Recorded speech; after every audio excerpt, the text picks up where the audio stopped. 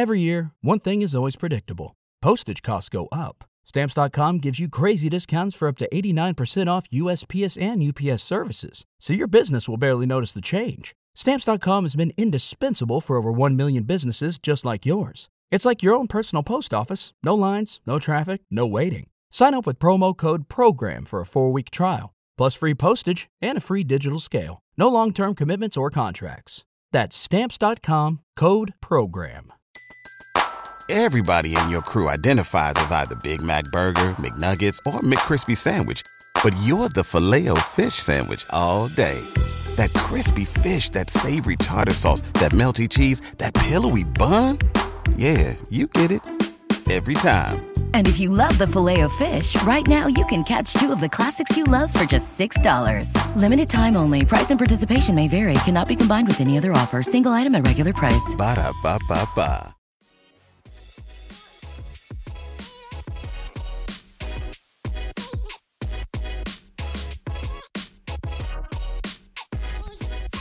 Welcome to the Sixer Sense podcast, hosted by co-site experts Lucas Johnson and Christopher Klein.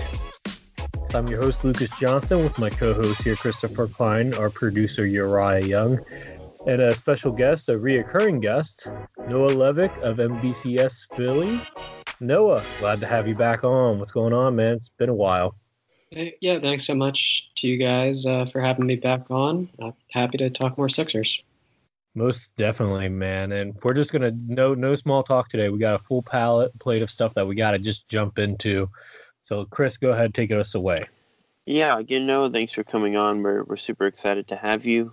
And we're just going to jump into some quotes from the media slate from the past week. A lot of Sixers have been talking on Zoom to a lot of members in the media. We've gotten some good quotes. And we're going to jump right in with Joel Embiid, who said, quote, "I think we have the roster to win a championship." So, Noah, just right off the bat, do you agree? And what does Embiid specifically need to do to lead this team to a title? I think that's a bit optimistic at this stage. We heard something similar as well from Seth Curry today, that he does believe there's championship potential, and they just have to make sure they're checking off, all the boxes throughout the process. I think Daryl Morey during this offseason was smart to leave a lot of flexibility in case it becomes apparent that the roster as currently constructed is not championship material. So they still have the majority of their taxpayer mid-level exception, and could perhaps sign an impactful player that way. I'm curious whether this return to a 2017-18 ish roster will be fruitful, and whether Ben Simmons and Joel Embiid will make jumps this year. I think I would lean toward that being unlikely at this stage, that this is a team that's going to win a championship. I don't think they're currently like a top tier team up there with the Lakers or the Bucks right now, but perhaps they will surprise us. But that's my gut feel at this stage, that there may be a rung down, but with the potential still to perhaps improve during the course of the season. So I'm going to agree with you there. No, I don't think that they are a championship caliber team yet. I think their floor is probably a second round exit in the playoffs. I think their ceiling is an Eastern Conference championship, possibly, but more or less just an appearance in the Eastern Conference Finals. This team, just like in 2017, this team lacks one very important thing, and that is a closer. Now, I don't think any of us expect Tyrese Maxey to become that closer right away as a rookie, and it's becoming very clear that Ben Simmons doesn't want to be that closer. And while Joel Embiid is very efficient in crunch time, he can only do so much because he doesn't handle the ball on the perimeter himself. So he can't get himself the ball. He has to be given the ball to be efficient. That being said, I think, Morey talked about on a radio show about how he's saving some of his bullets. Like you said, the mid-level exception is the one there. And there are still some movable contracts. Danny Green can be moved. You find the right team. You could possibly, it seems unlikely, but, find a team desperate enough for, an unhappy star, a like James Harden or maybe Victor Oladipo. You could possibly, flip Tobias Harris. Who knows? But like in 2017, this team's lacking a closer, somebody that can create off the dribble. Like I said, it could be Shake, it could be Tyrese Maxey. I don't expect either one of them to make that leap this year, and I don't expect Ben to do it either. So I'm in the same boat. I agree with both of you. I think this is definitely not what Morey envisions as kind of the final iteration of this roster. Like you said, Lucas, he has bullets left in the chamber that he hasn't used yet, whether it's at the buyout market or at the trade deadline. I do think we're going to see more moves in the future. I think what Morey has really preached so far this offseason is just patience in seeing what they have under Doc Rivers before they try to take that next step. So I think that's really the plan at this point. But yeah, like you said, I think this is a team that can get to like the second round of the playoffs, maybe even the conference finals. I mean, they played, Miami and Indiana and Boston pretty even in the standings last season, and they've obviously gotten better. We'll see how, incorporating a new system under such a constrained timeline affects them. But I do agree that as currently constructed, this probably isn't a championship roster. Now we're going to move on to something that Ben Simmons said about his jumper. He basically said, quote, "It's important to make shots, but it's more important to win games." That was, I believe, in reference to a question directly about his perimeter jumper, which we know he's been asked to talk about a lot in the past. He's been fairly reluctant to do so. Noah, do you think Simmons, how serious do you take that quote from Simmons, and what do you think about his 3-point shot going into the season? Well, yeah, last season we heard from him at Media Day that he would shoot 3-pointers in open, and that obviously did not materialize. So the way I took that is that he's not making a similar commitment, and that therefore it wouldn't make much sense to expect him to be a regular or effective jump shooter. Just quite frankly, he did say that he wants to do better as far as attacking the rim, as far as drawing more free throws. And to his credit, he's made small strides on both those fronts. His free throw rate has gone up each season in his NBA career. His free throw percentage has gone up a little bit. I mean, 62% is not good, but it has gone up during the course of his career. So I think realistically, you would hope to see continued improvements as far as getting to the rim, being efficient around the rim, drawing more fouls, making free throws. All those kind of subcategories that revolve around just being aggressive and being productive in ways that don't involve shooting jump shots. No, you brought up an interesting quote from last preseason training camp about him making the promise of shooting more 3-pointers, and then he just doesn't. And it seems very clear from what Doc Rivers has said that he doesn't care about the jump shots Ben shooting.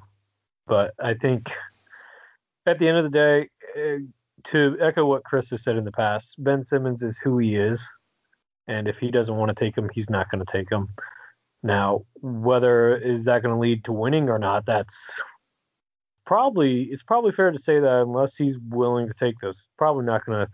The Sixers don't have a real shot about winning a championship with him and Joel being the number 1 and 2 on the team. And if they want to have a shot, then I think we definitely need to see Ben do that. But I think we're going to see Ben do what Ben wants in terms of his jump shot, because it doesn't seem like it concerns Doc Rivers that much. So I think in that regard, we're just going to not – I don't think we're going to see much progress in him being aggressive even in the mid-range, but especially from the 3-point line. I would just quickly say, though, Mid-range, unless you're Seth Curry, is not an efficient shot in the NBA. I'm sure that's like a point that an analytically inclined guy like Daryl Morey would agree on, and especially if you're Ben Simmons, who I think shot 4 for 30 on 2-pointers from 10 feet and out. It's very unlikely that the mid-range game is something that he should be regularly incorporating anytime in the near future. So ultimately for him, I think the question, under Brett Brown was, okay, well, is he at least going to like shoot open threes? So yeah, I guess that's still a lingering question. But I would remain, especially skeptical of the notion of him ever in a near future becoming a good mid-range player. So that's just my thought there. That's fair. And to counter your point there, I want to bring up the fact that Daryl Morey isn't married to that either, because he definitely let Westbrook last year attack from the mid-range. Now, granted, Westbrook's not a good three-point shooter and is pretty efficient in the mid-range, and I know Ben isn't. The stats say it, but the willingness to shoot is the biggest problem with Ben. He's not. I don't know if it's a willingness or just not wanting to, or mental yips or whatever it is, but it's stopping him from being the next LeBron James, as Stephen A. Smith would say. Yeah, with the willingness, I think something that's relevant now under Doc Rivers is he has this desire to run a lot more pick and roll, and of course, seen in the past with Ben Simmons, it's very difficult to run conventional pick and rolls if the defense, goes under every single time and packs the paint and just doesn't respect the threat of a jump shot. So yeah, absolutely. If he could somewhat change that, you would figure that would be impactful for the Sixers offense. So we'll see if that ever happens. Yeah. To piggyback off, and I know we're getting stuck on this for a while, but I feel like this is important. When Ben and Joel first started running I guess you call them deep pick and rolls or the dig pick and rolls, where you run it on the block. When they ran it against the Clippers and Doc Rivers, that's what I'm expecting to see. When Doc said we're going to run pick and rolls, including Ben and Joel, I think we're going to see that type of dig pick and roll on a regular basis. Yeah, I think they call it, snug pick and roll. Yeah, there were, to Brett Brown's credit, it's something he tried, and I think they had mixed results. I remember, I think the game against the Knicks, they ran it maybe 2 or 3 times. It's successful, I think, often in that it forces the defense to switch or to make a difficult decision in a tight space, but then the downside of that is just there's very little space for Ben Simmons to operate and make a decision. So I think I agree with you. I think we'll probably see some more of that snug pick and roll under Doc Rivers. Yeah, especially with more spacing this year too. I agree with both of you. Doc Rivers basically said he didn't care about Ben's jumper, and I'm pretty much in the same boat. I just don't think it's, like Lucas said, he is who he is. I think we kind of are comfortable and aware of who Ben is at this point. And he does so much else on the floor. Would it be beneficial for him to maybe space out to the corner and take a few open threes every game? Of course. I think that's something he should work on. But Rivers mentioned not clouding his head, not making him overthink things. And I think, personally, I think that's kind of the right direction to go at this point. And moving on to another thing that Doc said about Ben with regard to his position and potentially playing point guard, he said, quote, "Is Ben a point guard? Honestly, I don't know yet." Ben went on to say that he doesn't view himself, on the 1, 2, 3, 4, 5 positional spectrum, that he is just a basketball player and that he can play anywhere. Noah, do you think Doc should play Ben as more of a traditional point guard, as we saw earlier on in the Brett Brown tenure? Or should he play more forward, off ball, maybe sort of like we saw in the bubble before his injury? Yeah, while he wouldn't commit to calling him a point guard, I did think it was notable that he praised his decision making. He said he's great at driving downhill, great at kicking out to shooters. So he praised a lot of Ben Simmons's point guard qualities, if you will. Something that I did think was interesting for me was the numbers indicated in the second half of the season that Simmons did really well on elbow touches and on post touches, much better, than the first half of the season. So I did think we saw some promise there. Of course, Brett Brown also explored Simmons as a rolling threat, and he certainly has potential, being used that way. My sense is he's going to be closer to a point guard to start this season, especially with this shooting around him. I think that's a lot more attractive because if defenses do pack the paint, they're going to pay for that if they leave someone like Seth Curry or Danny Green. So, yeah, I think perhaps we see some lineups like we saw with Shake and Ben on the floor at the same time, and Ben is more of the transition point guard and Shake is more of the half-court point guard perhaps. But my feel at this stage is that we see Ben Simmons used as something that looks like a point guard, even if Doc Rivers and Simmons aren't willing to call him that. So I did an article about a week or so ago, I think, Chris, and it was covering based on the offseason moves, that Ben Simmons has no choice but to be the point guard. There isn't another pure point guard on this roster right now. Not even one of like TJ McConnell or even Raul Neto's ilk, if you look at it.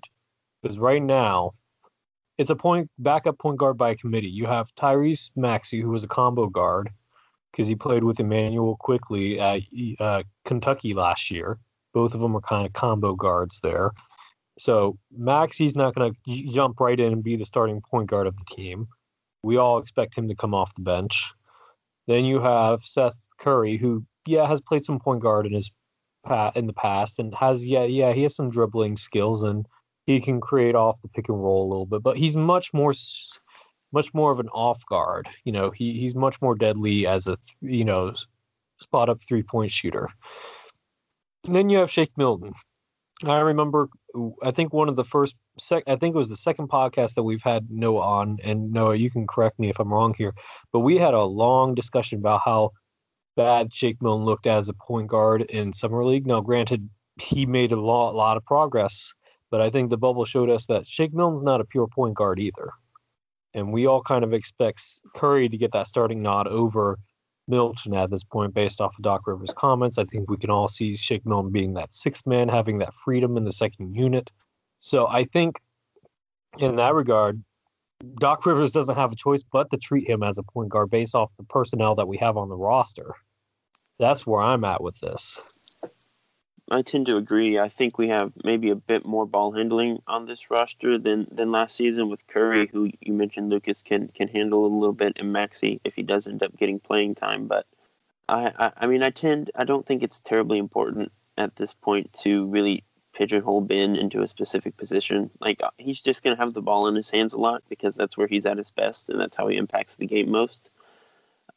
Sometimes that's going to be out in transition. Sometimes that's going to be in the half court with a spaced floor. And then other times, you're going to move him off ball and have him run, screen for Tyrese Maxey, whoever it is, running point. But I think we'll see more different looks under Doc Rivers. I think the offense in general is just going to function a lot differently than it did under Brett Brown. But at the end of the day, it's Ben Simmons, and you put the ball in his hands as often as you can because that's how you win basketball games.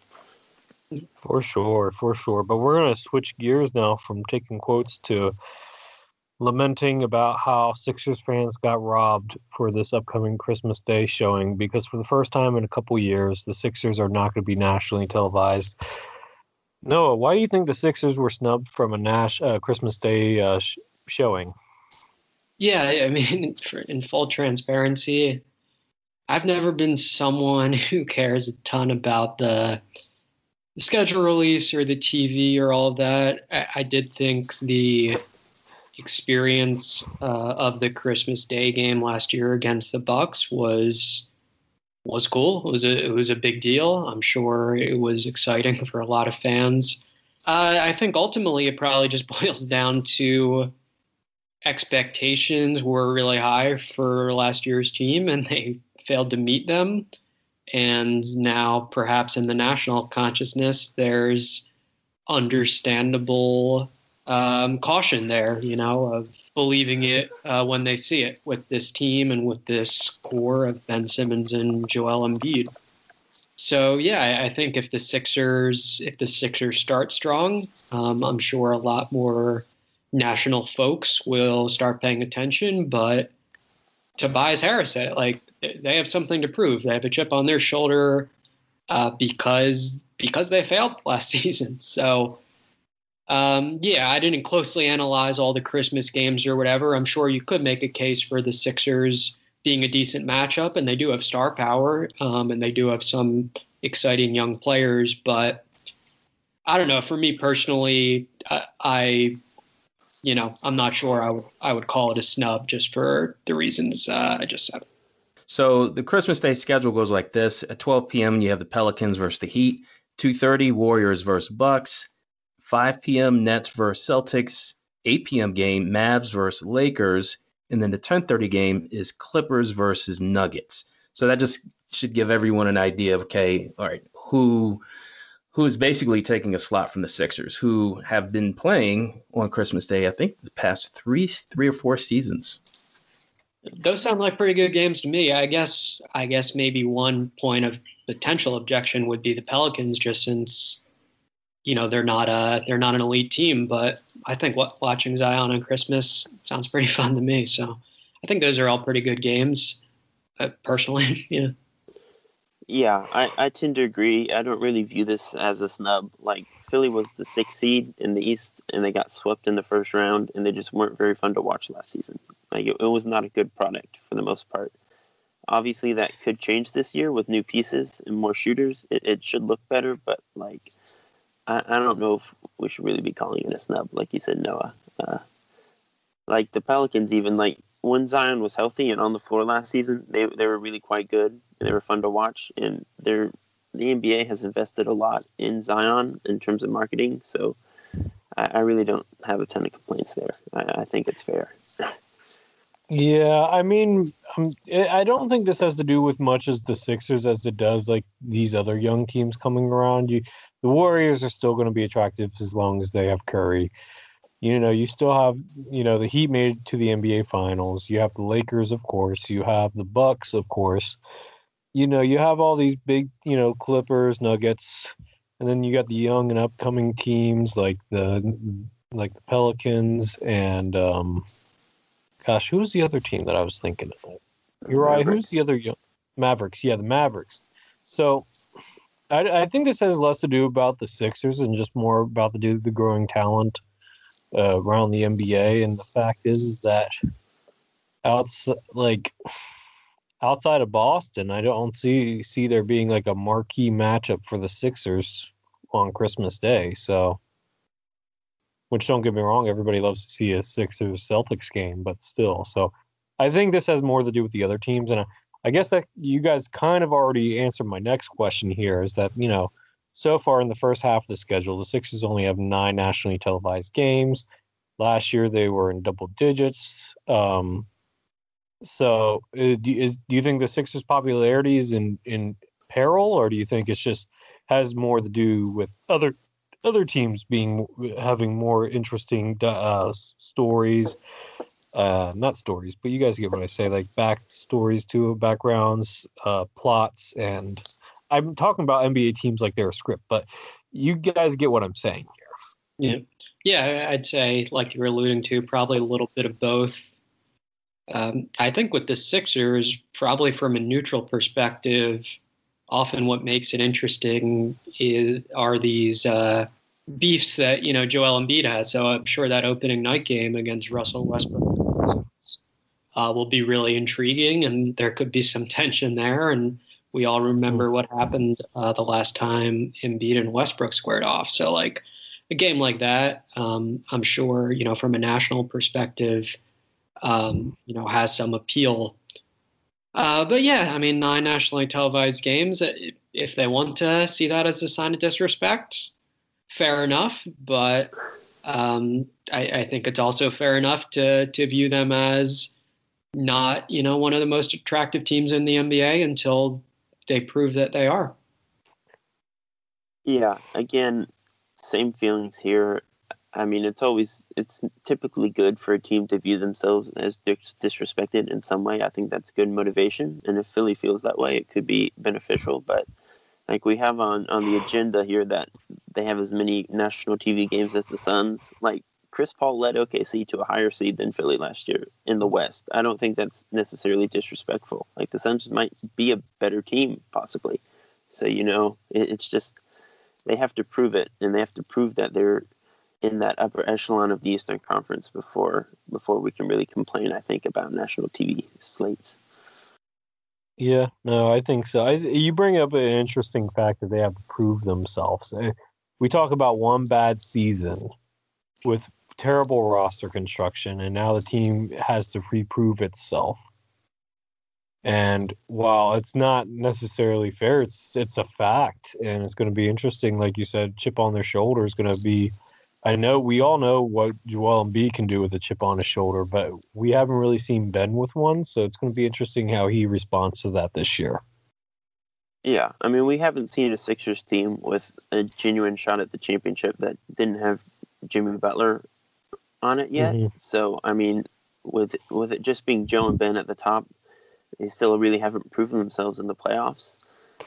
So I think it's just a matter of until that happens, they're not going to get that top level treatment.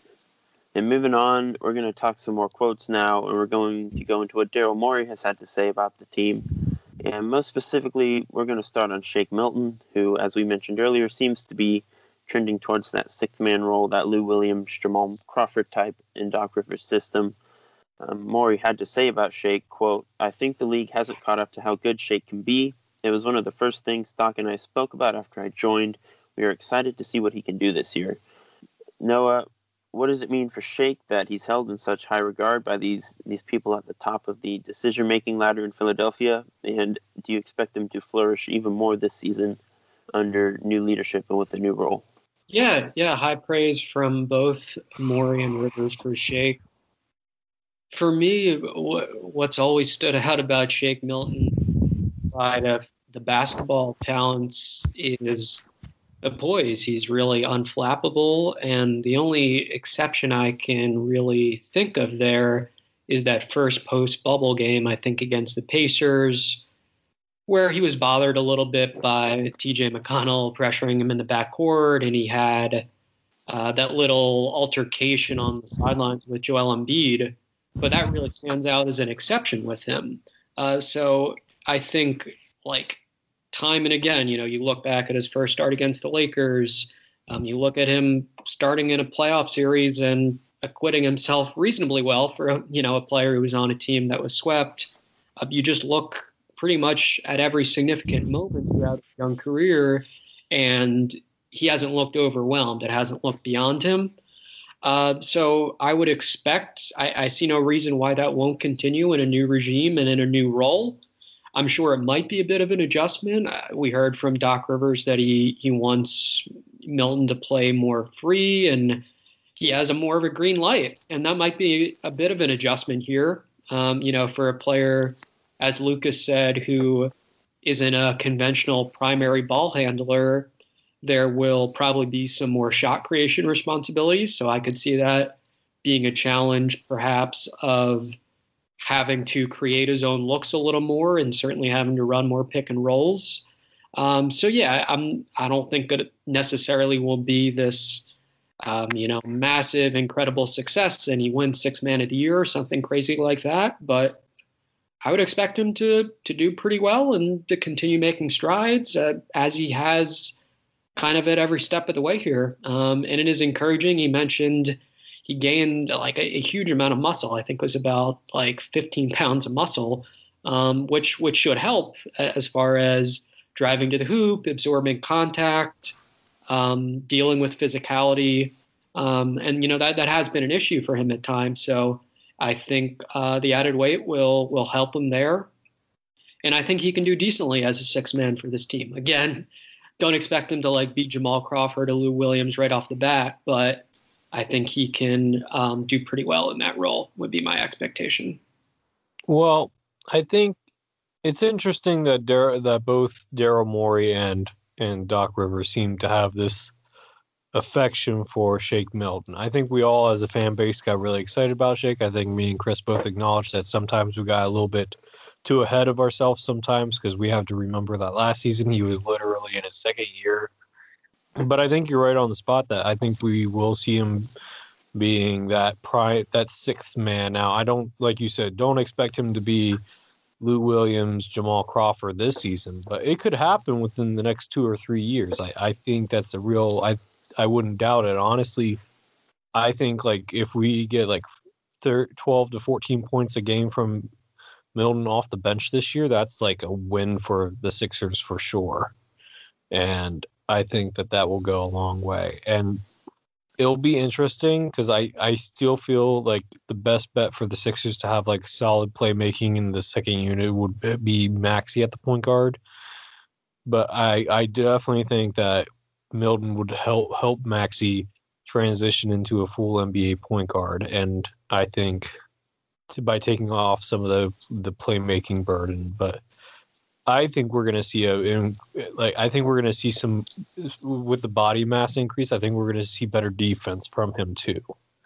So yeah, that's something I think that Crawford nor Lou Williams ever could do, and something that Milton can do is be a more complete sixth man instead of just a spark plug off the bench. Definitely. Yeah. Just a quick note there, because I was curious. I looked up Shake Milton in lineups without Ben Simmons last year, and unsurprisingly, they were abysmal defensively. They were in the bottom 1% in terms of defensive rating, which that's not surprising. Can happen if he's going to be playing significant minutes kind of as a primarily ball handler when Ben Simmons sits, perhaps this year.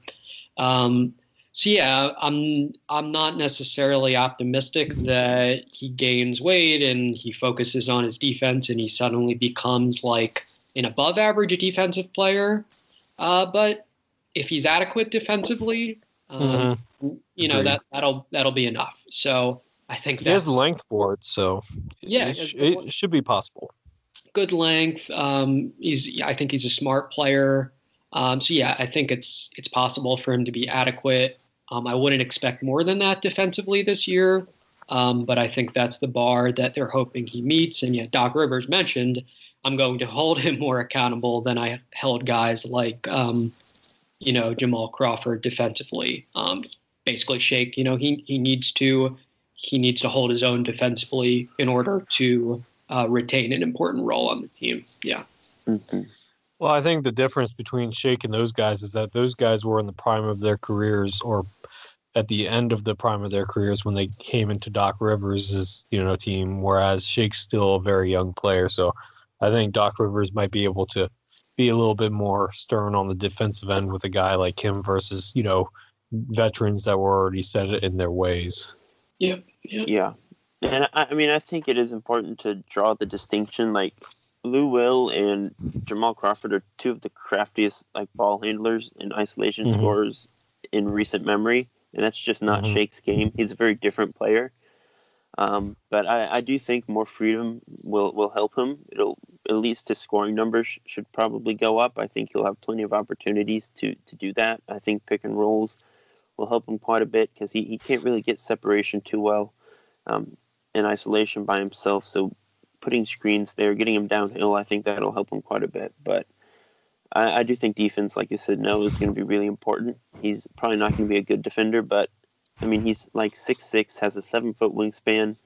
Like you said, he's a very high IQ player. So there is potential there. He has some tools, and I think that's something Doc and the coaching staff are really going to focus on. And transitioning to what Daryl Morey had to say on social media, there was a tweet thread going around out there about lineup combinations that people were excited to see. Someone mentioned the assumed Sixers starting lineup of Curry, Green, Harris, Simmons, and Embiid. Morey tweeted out that he was also excited to see that group. So Noah, how would you maybe paint a picture of what this lineup is going to look like offensively and defensively in comparison to what we saw with last year's group? It's a pretty good lineup, yeah, on paper anyway. Yeah, we talked about Ben Simmons' role, regardless of if we're calling him a point guard, he's the point guard in that lineup. Seth Curry is a downgrade from Josh Richardson defensively, but I think is an upgrade in multiple ways offensively. He's obviously an elite catch and shoot player, like literally the best in the league last year, over 48%. But he's also a really good mid-range shooter, and his numbers were also really excellent, on dribble handoffs, in limited pick and roll opportunities.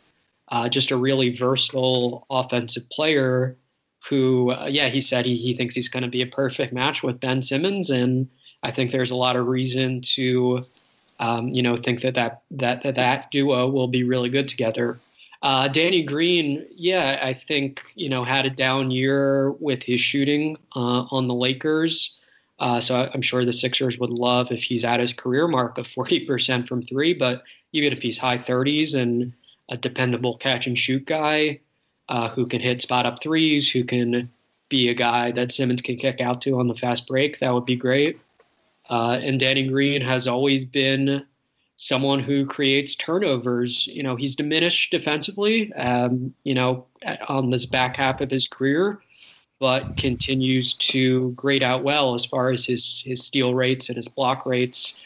And that's something that the Sixers would hope spurs their transition offense. And then Tobias Harris, I'm sure, it's been talked about ad nauseum, the fact that he had his best stretch of his career with Doc Rivers on the Clippers, and now Rivers wants him to be a quicker decision player. He wants him to, exploit mismatches against fours who don't have the agility to stay in front of him. And I think there's reason to be encouraged there with Tobias. And then the question is, will he return to his Clippers form as far as his three-point shooting? And I guess the vision of what this team looks like when it's gelling and everything works as exactly as envisioned is that, Tobias is a better three-point shooter because he's getting a lot of wide open looks, again, on those kickouts from Ben Simmons, and just as a result of this better team spacing. And then we know all about Joel Embiid, and I'm sure we'll touch more on him later. But a lot of pieces to like in that lineup. Similarly constructed, as we mentioned before, to the 2017-18 team, just in terms of prioritizing shooting around two star big players. So I'm excited as well to see what they look like. I think we just have to be aware that there is very limited time because of these COVID-related restrictions for them to practice together as a team. And we don't know how quickly everything's going to click. But the idea of what it looks like when it does click could be pretty fun. Yeah. So let me start out defensively here. I think Simmons is guarding the best offensive player on the perimeter, period. I don't think that changes from Brown to Doc Rivers, whether it be the point guard, shooting guard, small forward, even power forward, depending on certain matchups. But I think for the most part, we can see Tobias on power forwards. Danny Green's going to get the second best. Seth Curry's probably either going to get the weaker of the two, point guard or shooting guard, just based off of the fact that he's 6'2". So, we'll see what happens there. But I think overall we're going to see defensively, I mean, teams are going to attack Seth Curry. It's going to happen, especially in the postseason. But we saw in the postseason that even though he was taken advantage of sometimes, it's not like he just rolled over or anything. He definitely put up a fight defensively in the postseason with the Mavericks. Offensively, it's going to be interesting because, we're definitely going to see some more pick and rolls with Ben and Joel, and then probably separate as well as Tobias Harris, I would imagine. So The person running those pick and rolls is going to be interesting. It's probably going to be a combination of Seth, Milton, and Maxey, assuming that he's in the lineup, which I think he should be. But we'll outside of that, we're going to see Ben Simmons attacking the paint a lot. He's going to be kicking out. I think it's interesting how we're going to see Joel being used, because the only comparison player that I can think of that even closely mimics Joel's skills is Kevin Garnett, that used to play for Doc Rivers. And KG was much more of a mid-range shooter, and that's what Joel used to do back during his rookie year. He loved doing the mid-range jumpers, and we saw in the bubble that Joel started to work on that fadeaway jumper, which didn't look half bad in the bubble. We can assume that he worked on it more this offseason. And while, Joel should still be getting paint touches, I wouldn't be surprised if he reverted a little bit more back to his jump shots, especially when he does pick and rolls, pick and pops with Ben. But we'll see what happens there for sure with Joel. Green's going to be the spot-up shooter, assuming that he can regain part of his shooting form. I think we'll be fine. And if not, I'm sure Darren Morey can flip him for an actual shooter if need be, shooter and or point guard. But I think offensively, we're going to see, like you said, Noah, Tobias is going to be quick decision making. I think, and part of the reason I think his 3-point shooting has gone down is that he's been dribbling, like Doc Rivers said, too much. And he's not a dribbler. He doesn't create. He makes quick decisions. And that's where he thrived with the Clippers, and I think we're going to see more of that this season as well. So this time around, Noah, we gave you the option to bring up a couple different things. So Noah, do you want to go ahead and talk about the assistant coaches for us? Sure thing, yeah. So this is a really stacked assistant coaching staff. Just wanted to highlight a couple of guys who it sounds like are really influential for this team in these early days of training camp, one of them being Dave Yeager. So we actually heard from Doc Rivers today, which was their first team practice, that he gave Dave Yeager a lot of control over the offense. And I think and considers him like a brilliant offensive mind and wants to mesh some of his offensive schemes and actions with Rivers' own offensive system, and liked a lot of what Yeager ran, in his previous head coaching stops. Something I think is interesting with Dave Yeager and Doc Rivers is this plan to increase the team's pace. So Yeager with the Kings in 2018-19 had them playing this up-tempo style around De'Aaron Fox, who really is one of the only players in the NBA with comparable open floor speed to Ben Simmons, and the Kings were third in pace and a much improved team that season. Something that I think is interesting with this initiative, both to play faster and then also, as we've talked about, to run more pick and rolls, is that neither of those concepts seems to really play in the favor of Joel Embiid. So we don't think of Joel Embiid as a big man who sprints up and down the floor. And at least in the early years of his career, screening and rolling has not been a strength of his. So I actually asked Embiid about that a couple of days ago, and I thought he had an interesting answer that was essentially he thinks that they can mix that with his half-court strengths, and that both in the fourth quarters of games and just in the playoffs, that he can take over as a half-court post-up player, but that he also thinks the up-tempo pick-and-roll style that Rivers and Yeager want to implement is something that can be effective, just perhaps not in those end-of-game or playoff settings. So I thought that was a really interesting answer. I think we'll see if he's right. But I'm really curious to see how they do this balancing act with the way the new coaching staff wants to play, while still also making sure that, their all-star center, who's an awesome post player, is allowed to dominate down low. So curious what you guys think of that idea. Well, it's not like this is the first time that Yeager's dealt with a dominant big man back, and during his days with the Memphis Grizzlies, he had Marc Gasol and Zach Randolph, granted towards the end of their primes, but he had them and he made that system work. I think that was that the year that Marc Gasol started shooting 3-pointers, or was that the year following with Coach Fizdale? I think it was Coach Fizdale, but the point still stands that he can make it work with big men. We've seen it in the past with Jaeger. Granted, I know the Memphis teams were a little bit slower than the Sacramento teams, but it's possible for Jaeger to work around with his big men.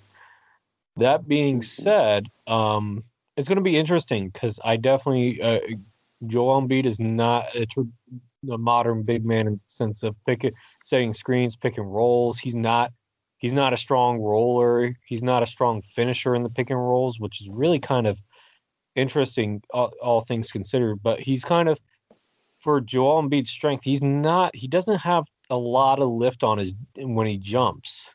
So that, I guess that's probably part of the reason why he's not a, super strong finisher in the pick and rolls. And, it almost looks half the time, and correct me if I'm wrong, guys, but it looks like half the time he's almost avoiding the contact in the pick and roll, which is so weird considering the amount of times that he gets to the paint.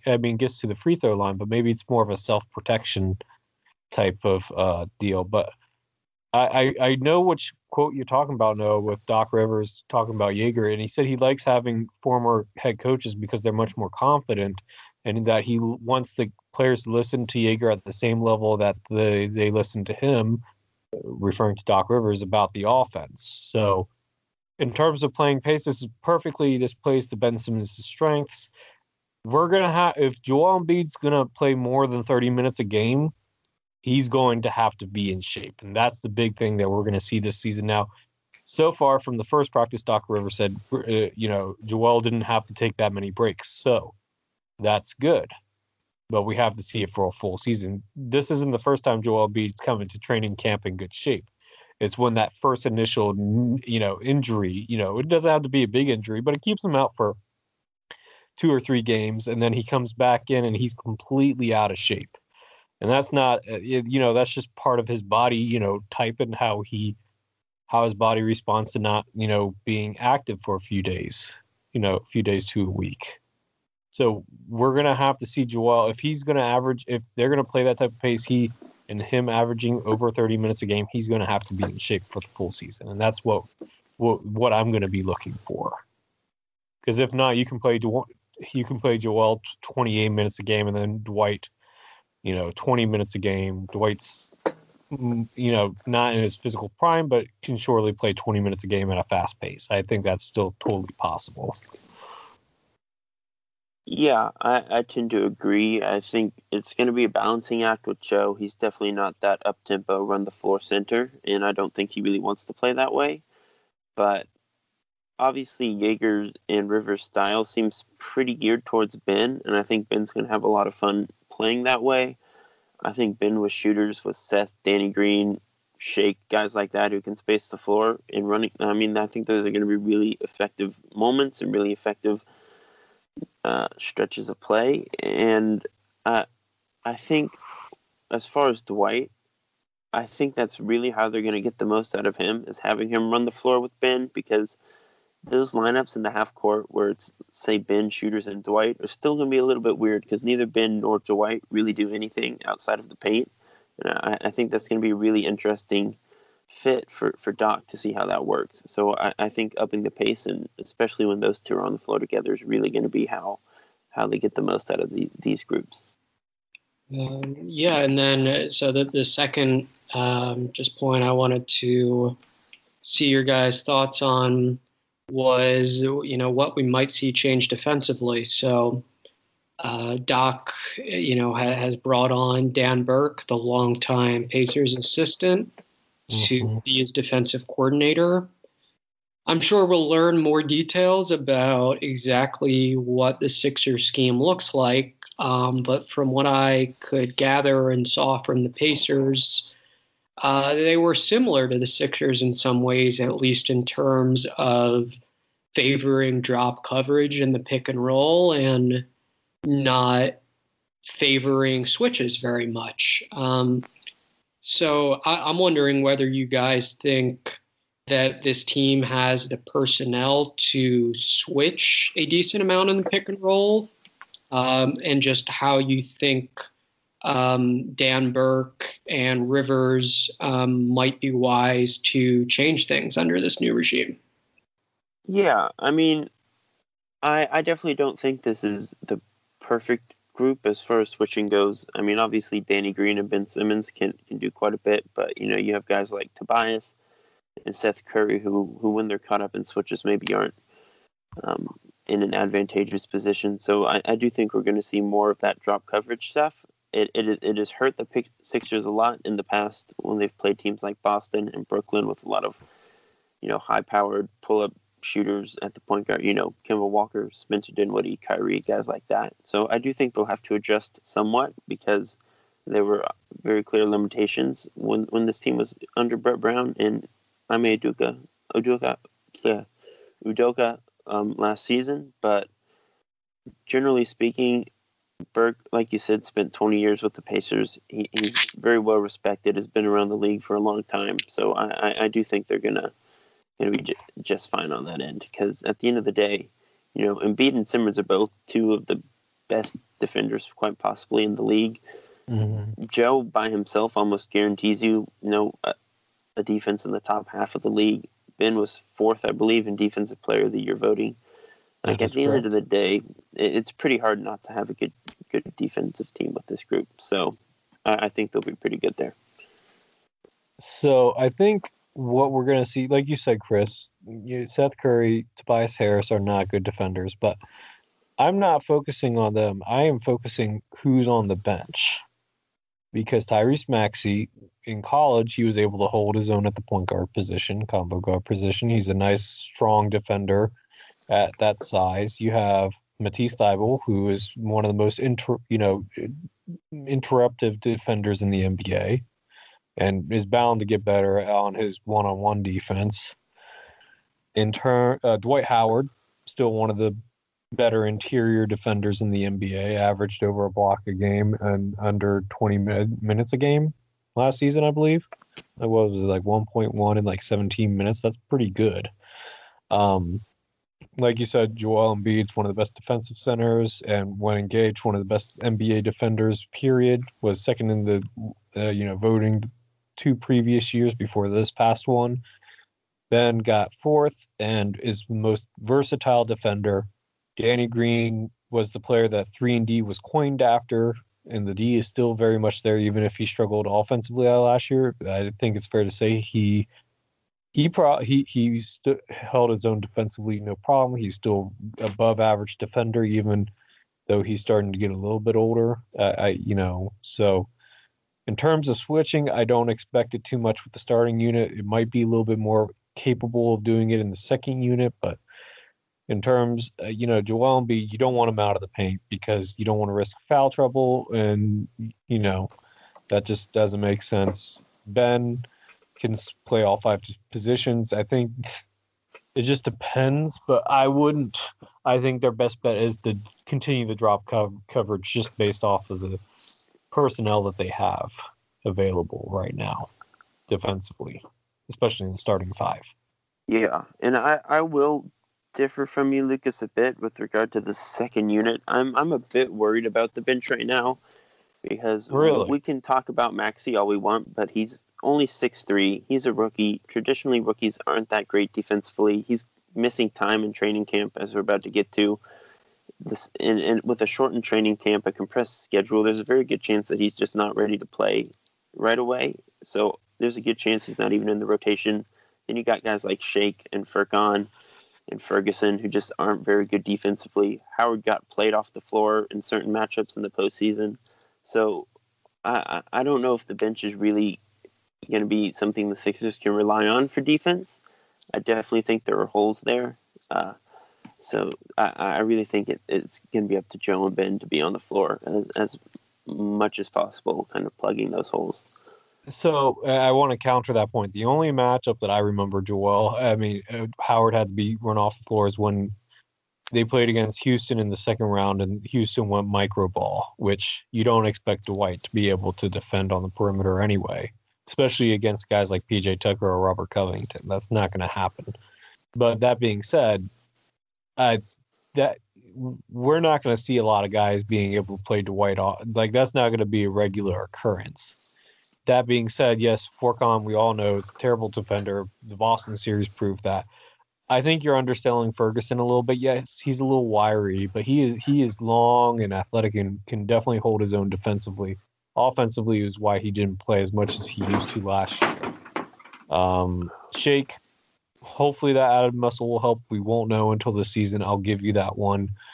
But Maxey, we'll see what happens. You might be right about him not being in the rotation to start off with, but even if you just have Dwight and Matisse to anchor that second unit, that's not a bad second unit. And who knows, maybe Doc goes with Scott over Korkmaz because Scott's a little bit better defensively, although his shot arsenal is not nearly as deep as Korkmaz's. But if you have Shake, do you really need Korkmaz's scoring as much? If Shake really takes that next step as a six man this year, how much do you need Korkmaz's diversity of shots versus Scott's grittier defense? So I think you got to pick and choose your poison there, but between those two. But who knows what could happen for sure. Or it could be Justin Anderson. Who knows, Chris? Justin Anderson could make a splash if that 3-point shooting holds up. But we'll have to wait and see defensively in the second unit. I think there is a lot of questions to see who's going to be in that rotation, who won't. I think the only set two or probably the only set three is Dwight, Matisse, and Shake. Everybody else, the ninth man plus could be interchanged, I think, honestly, with anybody. So we'll see what happens. Yeah, just one number I'll be tracking defensively this year is 3-point shots allowed by the Sixers. So I was doing some digging on Dan Burke earlier and found an interview he did with the Athletic, Scott Agnes, and I thought it was interesting. He said 3-point shots allowed is actually not one of the statistics he cares most about. Like, he cares more just about defensive field goal percentage over perhaps like shot profile, which seems trendy in the NBA. And the Sixers last year allowed the fewest 3-point attempts in the NBA. But perhaps Dan Burke will place less of an emphasis on that and just try to construct a more holistic defense, if you will, a defense that isn't so focused on taking away the 3-point shot from opponents. So yeah, that's just a number I'm going to be tracking. I'm going to be curious about that. And how Dan Burke switches up this defense. Certainly a super qualified coach. And he'll be taking over from Ime Udoka, who was the defensive coordinator last year. And, one of his goals was to increase the turnovers and increase the disruption. And he did that to some extent. They went from 12.7 to 13.8 turnovers forced.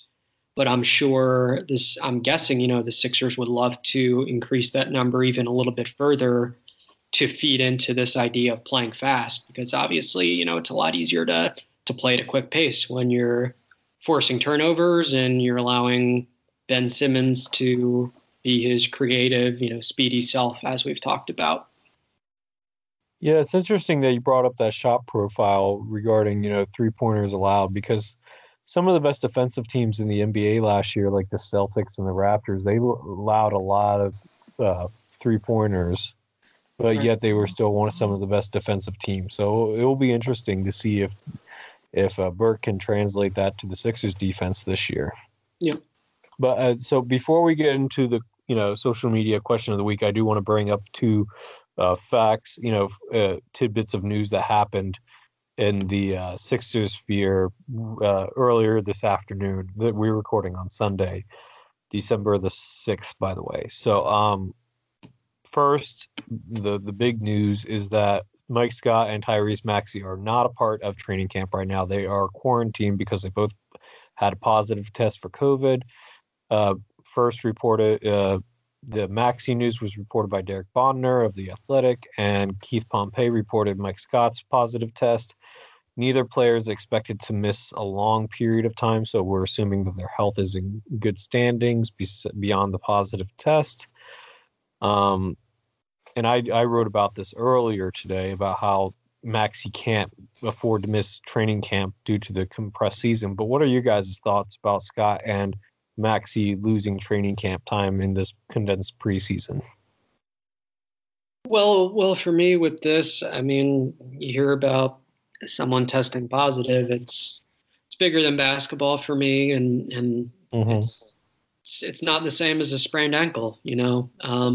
But yeah, you know, I was told that those guys, once they clear the NBA's protocols, are expected to join the team. So that's encouraging, and it's a real challenge here. They're trying to play a season in home markets during a pandemic, and that is quite literally unprecedented. And we don't know if they're going to be able to pull it off. And it's risky. It's a risky proposition. They're more fortunate than the general population in the sense that they have access to daily testing. But it's still going to be really difficult. And I'm sure that COVID-19 is going to be relevant all season, most likely. You know, that just seems like the reality right now.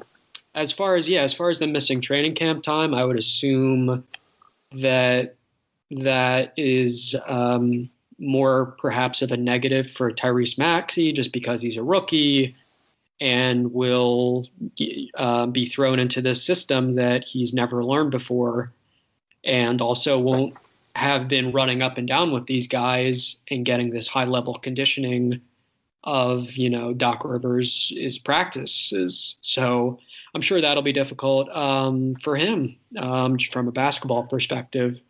With Mike Scott, I wouldn't be too concerned on the basketball side anyway. He's a veteran guy. He's played for Doc Rivers before. He knows his role, which is to be tough, to be a gritty bench player who's ready when his name is called and who makes three-point shots. So I think that will remain the case for Mike Scott. You know, maybe he won't have a chance to kind of stake a claim for playing time the way he might have if he'd been available from the very beginning of this training camp. But I wouldn't imagine the impact for him in terms of basketball being huge. But whenever you hear of a positive test, I mean, the first thought for me is just the health and well-being of these guys, and the fact that everyone's putting themselves at risk by trying to pull off this season. So we'll see how it goes. I don't think anyone can really predict exactly what the impact of COVID-19 will be on this season, other than to say that it's going to be significant, you know? Yeah, I agree. Again, like, it's bigger than basketball. It's good to hear that they're both seemingly healthy and getting over it. That seems to be the case, which is positive. But on the basketball side, like you said, I think this is probably more severe for Maxey, just in terms of he's a new player. As you said, he hasn't really played against NBA speed and physicality yet. And when you're a rookie, pretty much every minute of practice is important. And missing out on that this early is a definite negative. But if there is like a silver lining on the basketball front, it's that the whole team is adjusting to a new system. And there are other players who are also brand new to Philadelphia. So maybe he isn't as far behind the curve as he might have been if it was still Brett Brown. But, you know, it's just really a health thing. And more broadly speaking, like you said, Noah, this season is definitely not – I'm not terribly optimistic as far as how it's going to go with COVID and teams trying to play on the road and stuff. It's just not a great setup. So we'll see what happens, but it's not ideal for sure. Of course, the human element is first and foremost here. And we at the Sixers fans so nothing but the best and a speedy recovery for both Maxey and Scott. And while we talk about basketball, we certainly care about our players as human beings as well, and not just basketball players. But yeah, no, I think obviously, and I told you guys I wrote about this already this afternoon about how this is negatively impacting Maxey more than Scott. But Chris, you bring up an interesting point about how everybody's going to be behind the curve here, so it might not be as negative for Maxey as it would be normally under normal circumstances. But with Maxey getting, having a positive COVID test, I guess we can say the Sixers rookie curse has continued. Skipped Matisse, but it looks like it came back for 2020, but hopefully this is the only thing that happens to Maxey. And, he has a speedy recovery from this, of course. And then, we can continue the season. But to change gears, I want to just briefly mention that the Sixers signed Justin Robinson to a Exhibit 10 contract for training camp. That means the Sixers training camp roster is full at 20. It should be noted, and I believe it was Derek Bodner of The Athletic that brought this up, that the Sixers will have to make waive somebody in order to make the Al Horford for Danny Green and Terrence Ferguson deal official due to the fact that the Sixers don't have enough roster spots now. But sure, that will happen when it's time, which I believe it is December the 8th is when that deal can become official. But any thoughts about Justin Robinson, guys? 6'1" point guard, known for his three-point shooting, played for the Blue Coats half of last season after being traded from the Go-Go City Capital team. Yeah, I saw a little bit of him in the G League. Yeah, with the Blue Coats. My thinking there is probably Blue Coats head coach Connor Johnson likes the idea of having someone who knows the way he likes to play, and that would be beneficial. And of course, we've seen throughout this offseason that folks who can shoot are right up Daryl Morey's alley. But we still don't have clarity yet on what the G League season is going to look like, or definitively whether the Blue Coats are going to participate. There have been reports that the G League is looking into this Atlanta area bubble, which I believe would be like 12 games and then a playoff tournament. So we shall see if the Blue Coats participate in that.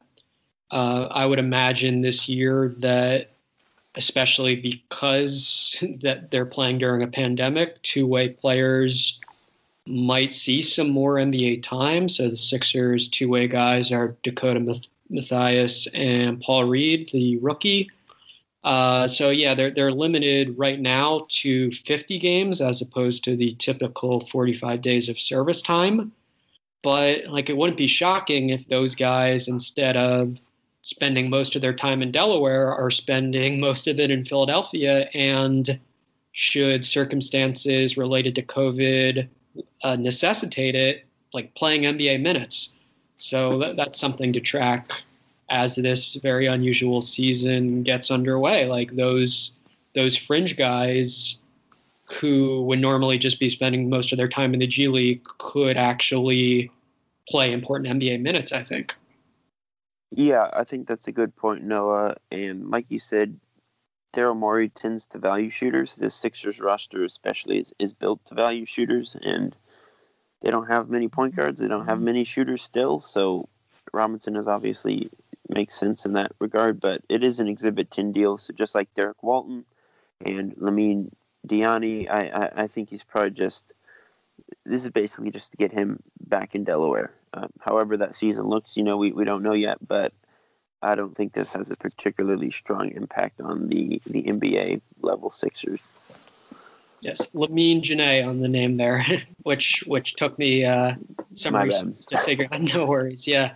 Janae, super productive in college, 23 years old, rangy forward. So, yeah, an interesting project, but yeah, as you said, a guy that will, in all likelihood, not be playing for the Sixers this season. Yep, for sure. And, we'll see what.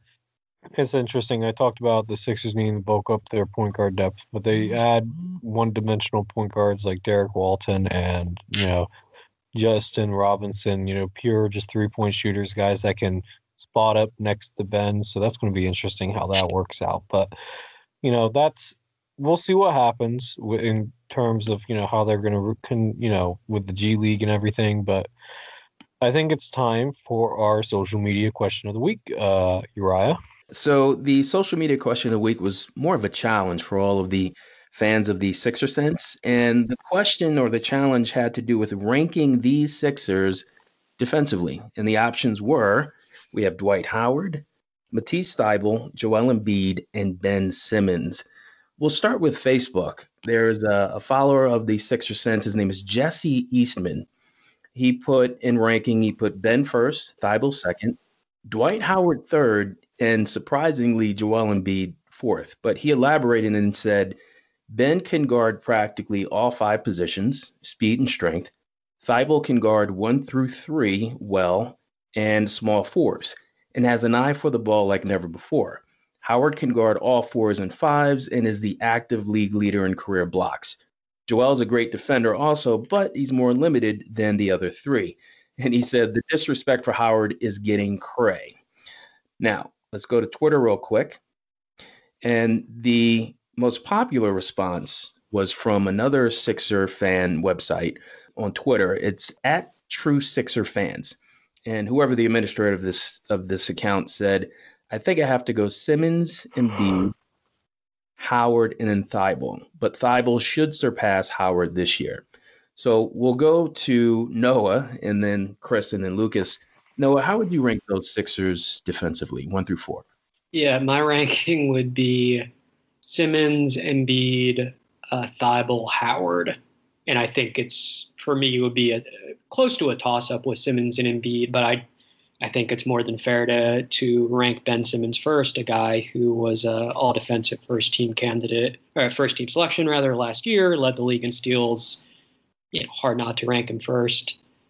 Joel Embiid, the Sixers have consistently been a much, much better team defensively when he's on the floor and off it. He's amassed a pretty impressive track record there, and I think he's one of the best rim protectors in the game. So for me, he's a pretty solid second selection. Matisse Thybulle, I would give a slight edge over Howard, just because we saw last year that there are just like special defensive tools there. He anticipates plays. He cleans up mistakes in ways that are just abnormal and freakish. He doesn't have to read the play precisely or get every single fundamental right to make like this massive impact.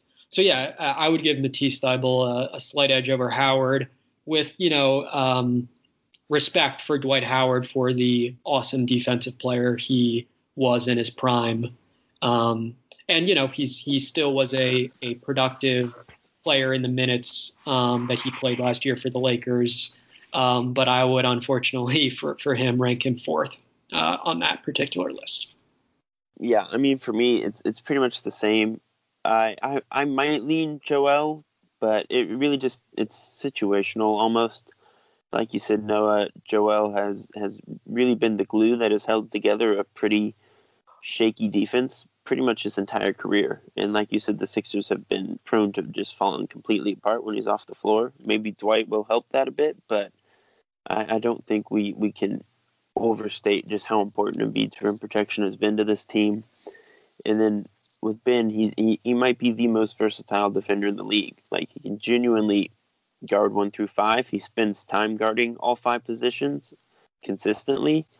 And like in terms of creating turnovers, being a disruptor, he's towards the top of the league in that department. He's just a tremendous talent. It's really 1A, 1B, a bit of a toss-up, as you said.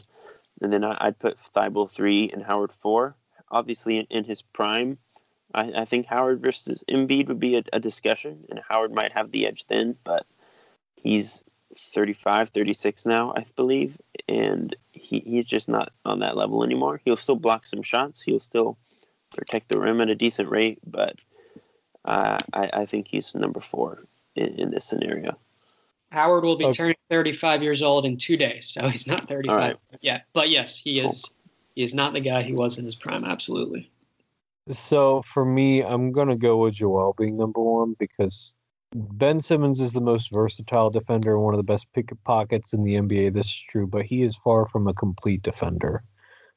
His shot blocking at 6'10", he's never averaged over 1 block a game, which granted part of that has to do with him guarding perimeter players, but at 6'10", he needs to average at least 1 block a game in order for him to have a chance to win Defensive Player of the Year, in my opinion. At that size, he needs to be more a complete defender if he's guarding on the perimeter, and he has to be equally as disruptive inside the paint too.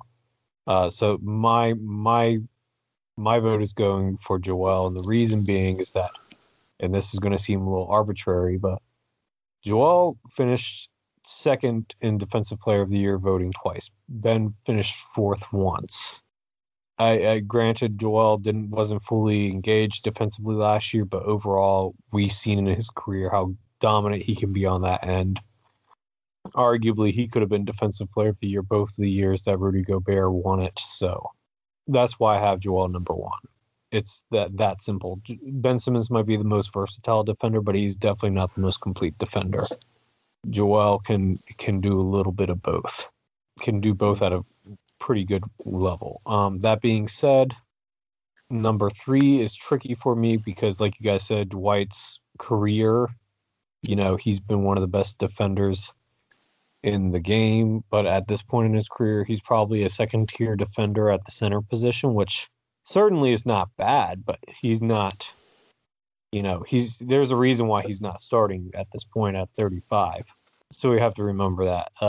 But it's a lot closer between Matisse being number 3 and Howard being number 4 and I think Matisse will make a little bit more separation this year, but while he is a great pickpocket, his on-ball defending still needs some work, and his decision-making when to gamble still needs some work too.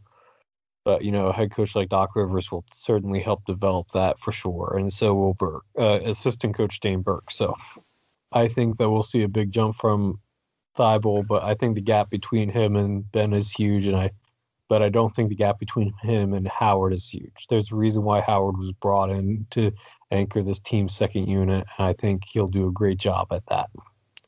Thanks again, Noah, for coming on the podcast. We really do appreciate it. And if you just want to tell folks where they can follow you on social media and where they can read your work, take it away.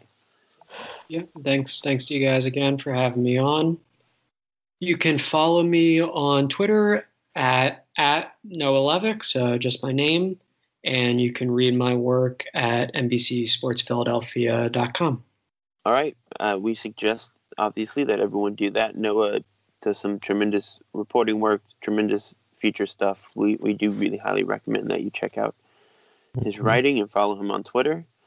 Just as always, thanks to all the listeners. We really do appreciate you giving us the time of week to talk Sixers basketball. I know there's a lot going on in the world right now, so it really does mean the world to us.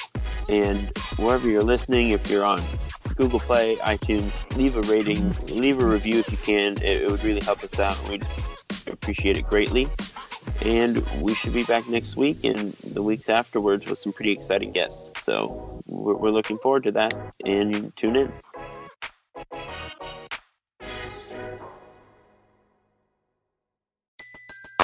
Everybody in your crew identifies as either Big Mac Burger, McNuggets, or McCrispy Sandwich.